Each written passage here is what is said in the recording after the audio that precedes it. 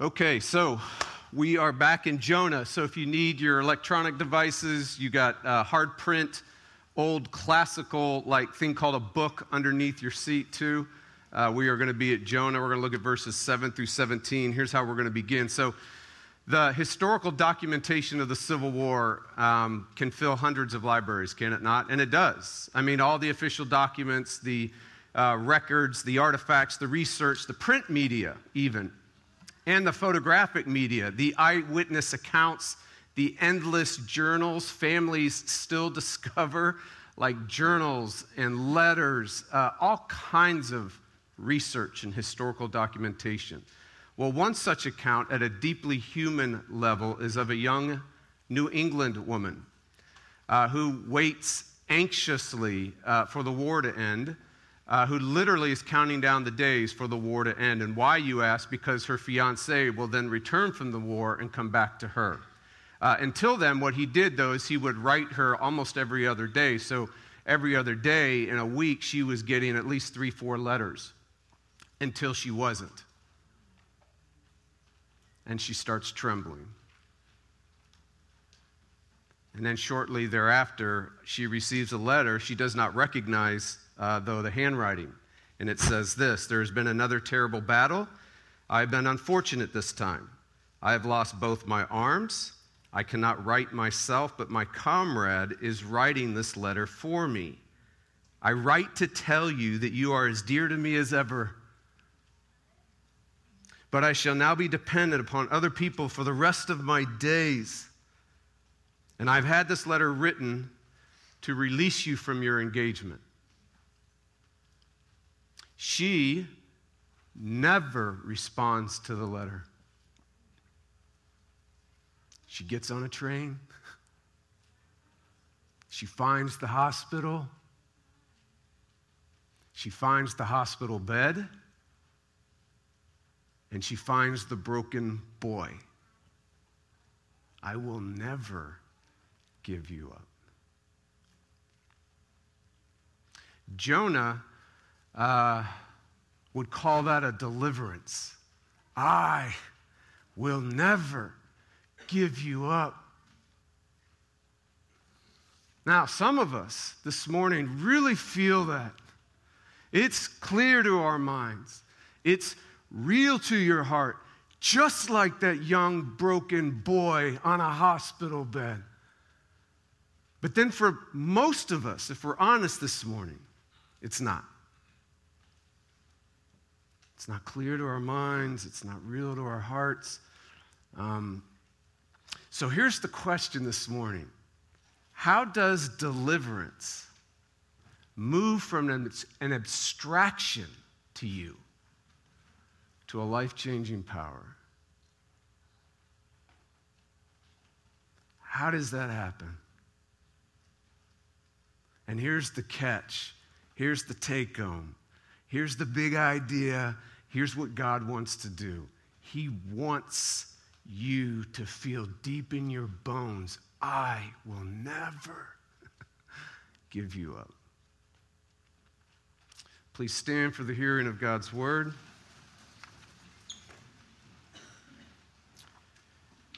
So, remember, they were calling out to their gods. We're going back. If you're just joining us, we're going back and forth between 1 Peter and Jonah. We're back in Jonah. So where we last left it in the first 6 verses, they were calling out to their gods because there was a preternatural storm had hit them.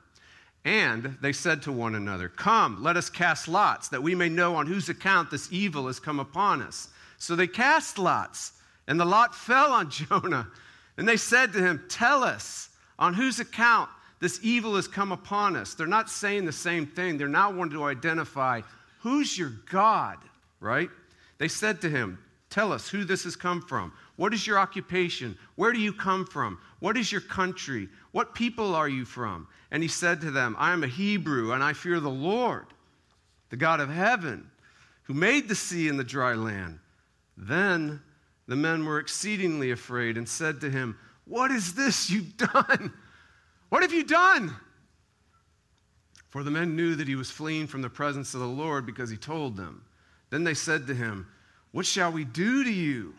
that the sea may quiet down for us. For the sea grew more and more tempestuous. What a word. He said to them, pick me up and hurl me into the sea. Then the sea will quiet down for you. For I know that it is because of me that this great tempest has come upon you. Nevertheless, the men rowed hard to get back to dry land, but they could not. For the sea grew more and more tempestuous against them.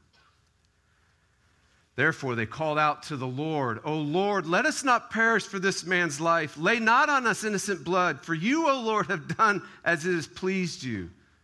So they picked up Jonah and hurled him into the sea, and the sea ceased from its raging. Then the men feared the Lord exceedingly, and they offered a sacrifice to the Lord and made vows. Now, we're not going to spend as much time on that, but you need to know they fear, and now they really fear. But this isn't the kind of fear like you went for a walk in the jungle, you made the wrong turn, and there's a lion. This is the kind of fear where you make a wrong turn and there's a lion, and the lion loves you. It's overwhelming awe, not terror.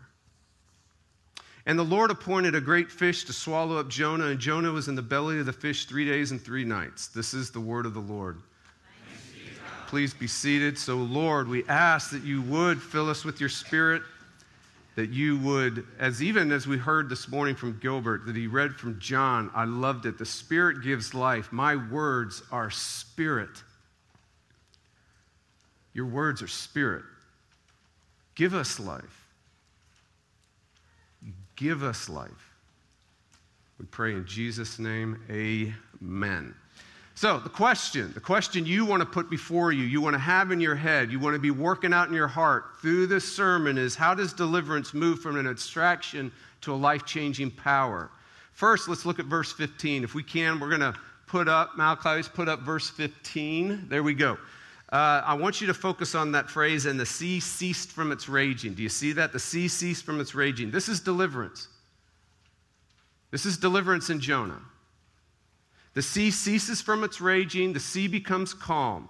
Nothing about deliverance in Jonah right now is abstract. So this is what we need to see. There's nothing abstract about this. There's nothing disconnected from your life about the sea becoming silent and there being a great calm present. There's nothing disconnected, distant, unfelt.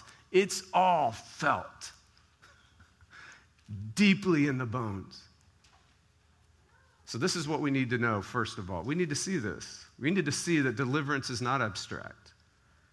Because sometimes we tend to think of it and treat it as if it is. All right, how does deliverance move from abstraction to life-changing power? Second, everyone in the book of Jonah, do you see this? Everyone in the book of Jonah believes in deliverance.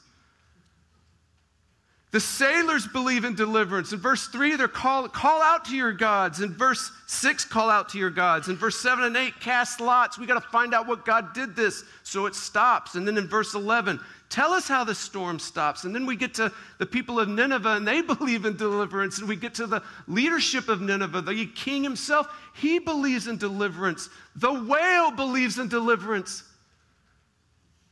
And then there's this strange plant that shows up later in Jonah, and the plant believes in deliverance. Don't miss this. Everyone believes in deliverance except Jonah.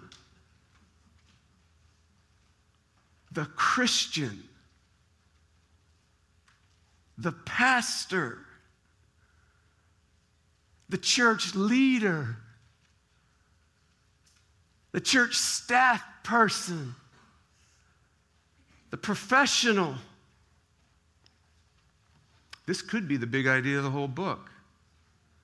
Everyone believes in deliverance except the church. So Jonah is saying, hey, who turns deliverance into an abstraction? Who disconnects deliverance from everyday life? Who separates the life-changing power from stress, from struggles, from sin?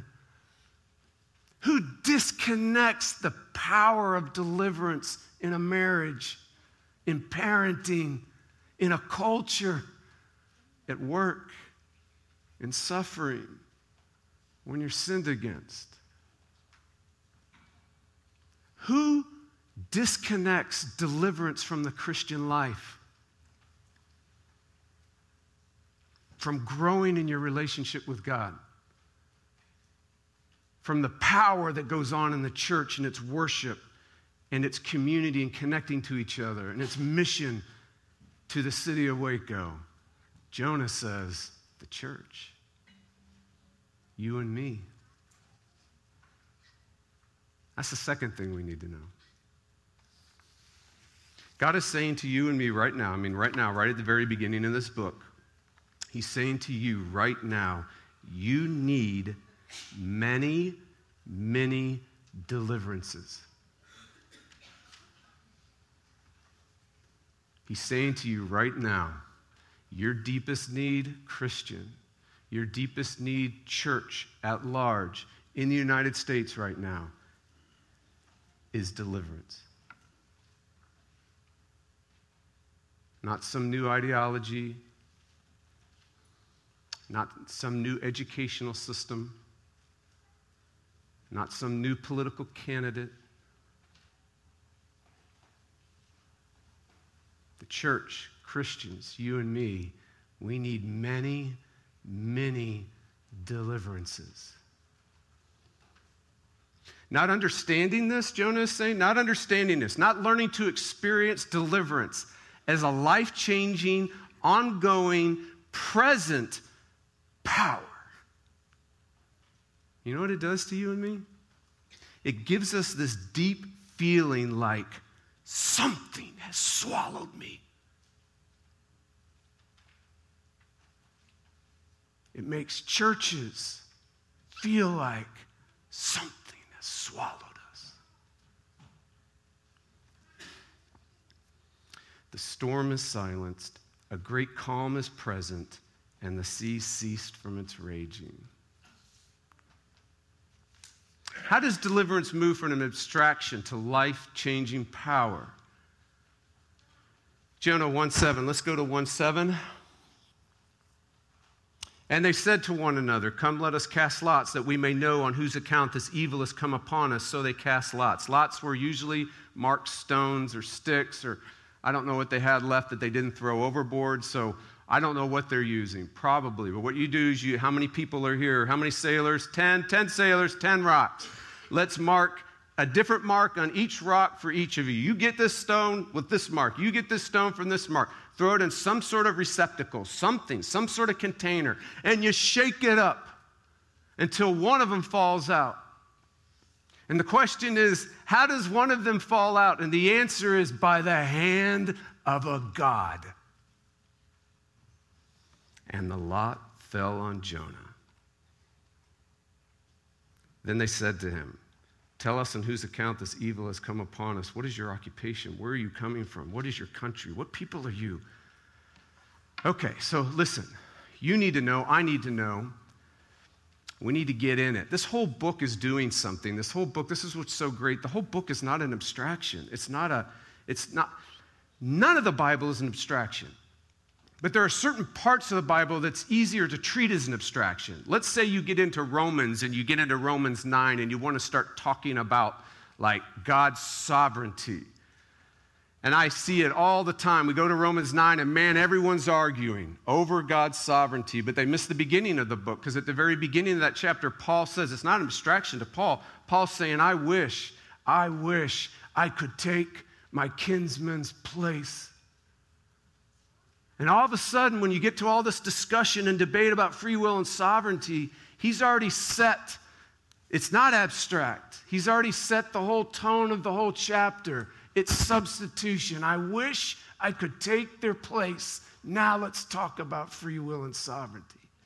It's not an abstraction. Nothing in the Bible is an abstraction. So when you get to Jonah, what Jonah is actually doing by telling the historical story, it's taking you into the boat. Everything about it. It's almost like you're following Jonah and it tells you he paid his fare and he got on the boat and we're following him. Wow, okay. And then we feel the storm. And so everybody in this storm knows this is not a natural storm. Everyone knows this. It's something supernatural. So what do you do when you're in a supernatural storm? Well, everybody knows what you do. You call on your gods, of course, verse 6. You find out what God is doing this, of course, verse 7 and 8. Now, some of you that are visiting, we're going to do a Theology on Dark next week. We're going to spend more time on what I'm about ready to mention. You know, I really want to hand out pacifiers to everybody when you come into Theology on Dark, when we talk about demons and angels. You're going to have nightmares the whole week, guaranteed. I'm going to scare the daylights out of you. That's my goal, by the way. Here's what you need to know. Right now, we can't talk about everything. Remember, they're trying to figure out what God is doing this? You need to know that this understanding of the gods isn't just some pre-modern ignorance. Like, oh, you poor, unenlightened people. Are you cave people? You ancient people? This understanding of the gods was/is, we'll let you determine that next week. It is the reality of the unseen world. Ever since the Tower of Babel. The Tower of Babel happens right after the second creation. The new Adams and Eves, after the flood, God starts over again, and they sin again. And the human race is scattered into the wilderness of the gods. Divided into nations. So, gulp. So whether you're an ancient person, a modern person, a skeptic, or a church person, all of us do the same thing in a storm. What do? We call on our gods to deliver us. Control will deliver me. More effort will deliver me. The state will deliver me. Political power will deliver me. Feeling good will deliver me. A better wife will deliver me. My love and commitment to God will deliver me. I'm going to be extra serious about sin will deliver me. Money will deliver me. My spiritual performance will deliver me. And then we also tell others to call on their gods too, right? You're a victim. They're the storm. You need a better husband. He's the storm. You deserve to be happy. That's just a slight rain shower over there. You need self-actualization. There's no storm over there. What's wrong with you? What's wrong with you, son? What's wrong with you, daughter? What's wrong with you, person? What's wrong with you? Work harder, be better, do better. Get after it. How does deliverance move from abstraction to a life-changing power? I want you to see what's happening. After they call on the lesser gods, and after casting lots to try to connect to the lesser gods, we read this: the sea grew more and more tempestuous. In other words, the lesser gods don't deliver. When you experience this, when I experience this, and we all do, because if you're thinking, well, I don't do this, Jonah's saying, no, you're all in the boat. Remember, we all went in the boat with Jonah. We're all in the boat. The text means the human race is in the boat. There's no one not in this boat. And so what happens here is when we experience this, when you experience your lesser gods not delivering you, when you experience the sea growing more and more tempestuous, something incredible happens. Something powerful happens.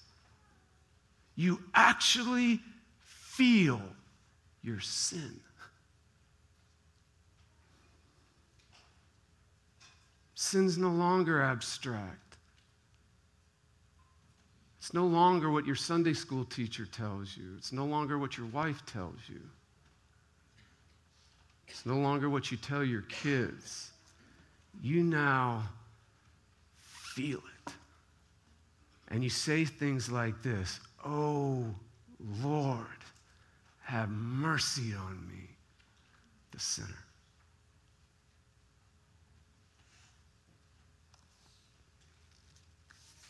How does deliverance move from an abstraction to a life-changing power? Answer number one from the text is when our lesser gods don't deliver. Here's one more answer, one more thing that doesn't deliver, and we've got to look at it. Look at verse 13. Can we put verse 13 up there? Nevertheless. So, nevertheless is now after the lesser gods not delivering. Nevertheless, after this has happened, the men rowed hard. This is phenomenal. The literal Hebrew is saying the men were digging a hole. I mean, get this, to get back to dry land. In other words, the picture here is they're trying to dig a hole straight through the sea to find some dry land down there. And you and I are thinking, that's impossible. Nevertheless, the men rowed hard to get back to dry land, but they could not, for the sea grew more and more tempestuous against them. The second most powerful words in the world and the whole cosmos are in this text right now. The second most life-changing words in all the world on the planet are in this text right now. The most freeing words in all of human history are in this text right now. Are you ready? But they could not. But they could not. But they could not. But they could not. The Apostle Paul says these exact same words. We just looked at them in our liturgy. He says it this way. He asks. Now, he's asking as an apostle. He's asking as a Christian. He's asking as a church leader. He's asking as the greatest man who ever lived. And you know I'm a Greek geek. He's asking in the present tense. Who will deliver me? And Paul's answer is, number one, not me. But they could not.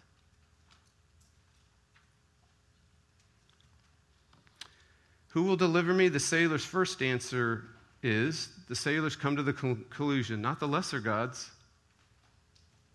And the second conclusion is, not me.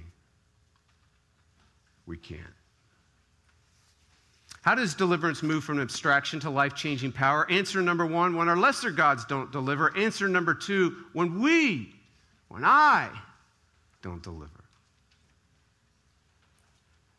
Jonah 1:14, therefore now, nothing's abstract. Nothing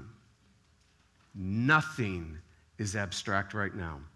Therefore now we call out to the Lord, capital L, capital O, capital R, capital D, Yahweh. They call out to Yahweh. Literally, they called out to the good news God. They call out to the God who loves those who trust in lesser gods. They call out to the God who moves towards those who trust themselves. That's what Yahweh means. It's the grace name. It's the personal name. It's the name that God has said at the very beginning. At the very beginning, when he is saying, here's who I am, and he wants to teach all of us who he is. He says, I'm Yahweh. I'm the good news God. I'm the grace God. Amongst all the lesser gods. All the lesser gods, when you sin against them, they will never forgive you. All the lesser gods will never love you. All the lesser gods you can never please enough. But I'm the good news God. So They say, O Lord, let us not perish for this man's life. Lay us not on us innocent blood, for you, O Lord, have done as it pleased you. So now we get to it. What delivers them? What is the present power of deliverance? What is the life-changing force in this passage for you as a Christian, for you as a skeptic, for you as a church leader, for you who does not know Jesus and doesn't want to be in the church? Answer: so they picked up Jonah and hurled him into the sea, and the sea ceased from its raging. Do you see it? The life-changing power of deliverance is a sacrifice. A sacrifice. Jonah is sacrificed to save the sinners, sailors. Which is so ironic. I mean, Jonah is a savior. And everyone who reads this text is like, eyebrows go like this, face squinches. You got resting bee face. What? Years later, Jesus says something scandalous to everyone who knows the Jonah story. He says, I'm the greater Jonah. And this is not a compliment. This is not how you win friends and influence people. This is not how you start a movement. Come follow me. I'm the greater Jonah. What? Jonah is a spiritual loser. Jonah is the worst prophet who ever lived until Peter came along. Oh, Jonah was so relieved when Peter showed up. Peter, thank you, brother. Jonah is a sinful sacrifice. Jonah's thrown overboard for his sin. Jonah's thrown overboard for running away from God. Jonah's thrown overboard and the storm happens to pay the debt for his running away from God's mission for him as a prophet to go to Nineveh. Jonah is thrown over because he's a sinful prophet, a sinful sacrifice. He delivers the sailors by accident. He delivers the sailors by being a sinner.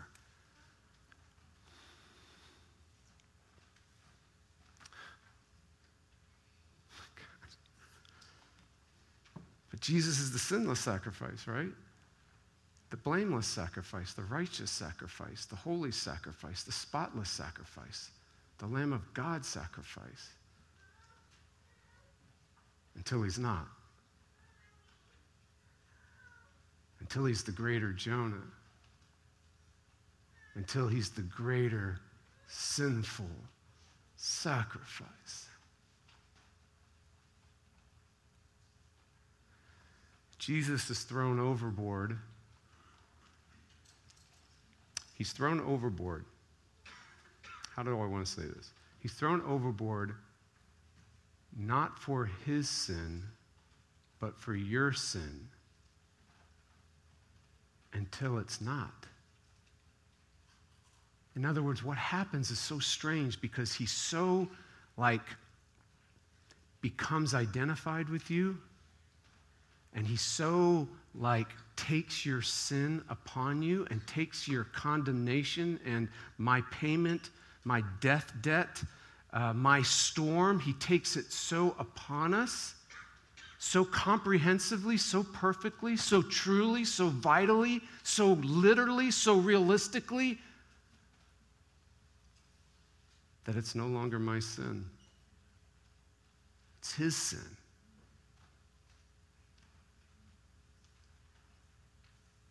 Wait a minute. No, it's no longer my sin. If you're a Christian right now, your sin is no longer your sin.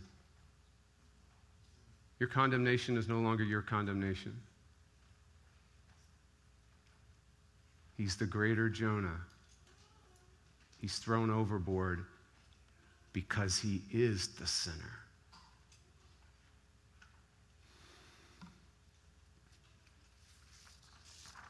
I don't even know what I want to say right now. I think I want to say this. That is the present power for you as a Christian. The sea is silenced. A great calm is present right now, whether you feel it or not. Right now in your relationships, whether you feel it or not. Right now regardless of your spiritual temperature, regardless of how you're doing, that is true. And you say, but I feel, who cares what you feel? Your sin is now his sin. He's now the sinner. You know what I think? You know what I think? The scars are still there in his hand, so he can show you his scars and look you dead in the eye and say to you and say to me right now as a Christian and in heaven, it's no longer your sin. It's my sin. It's mine. I will never give you up.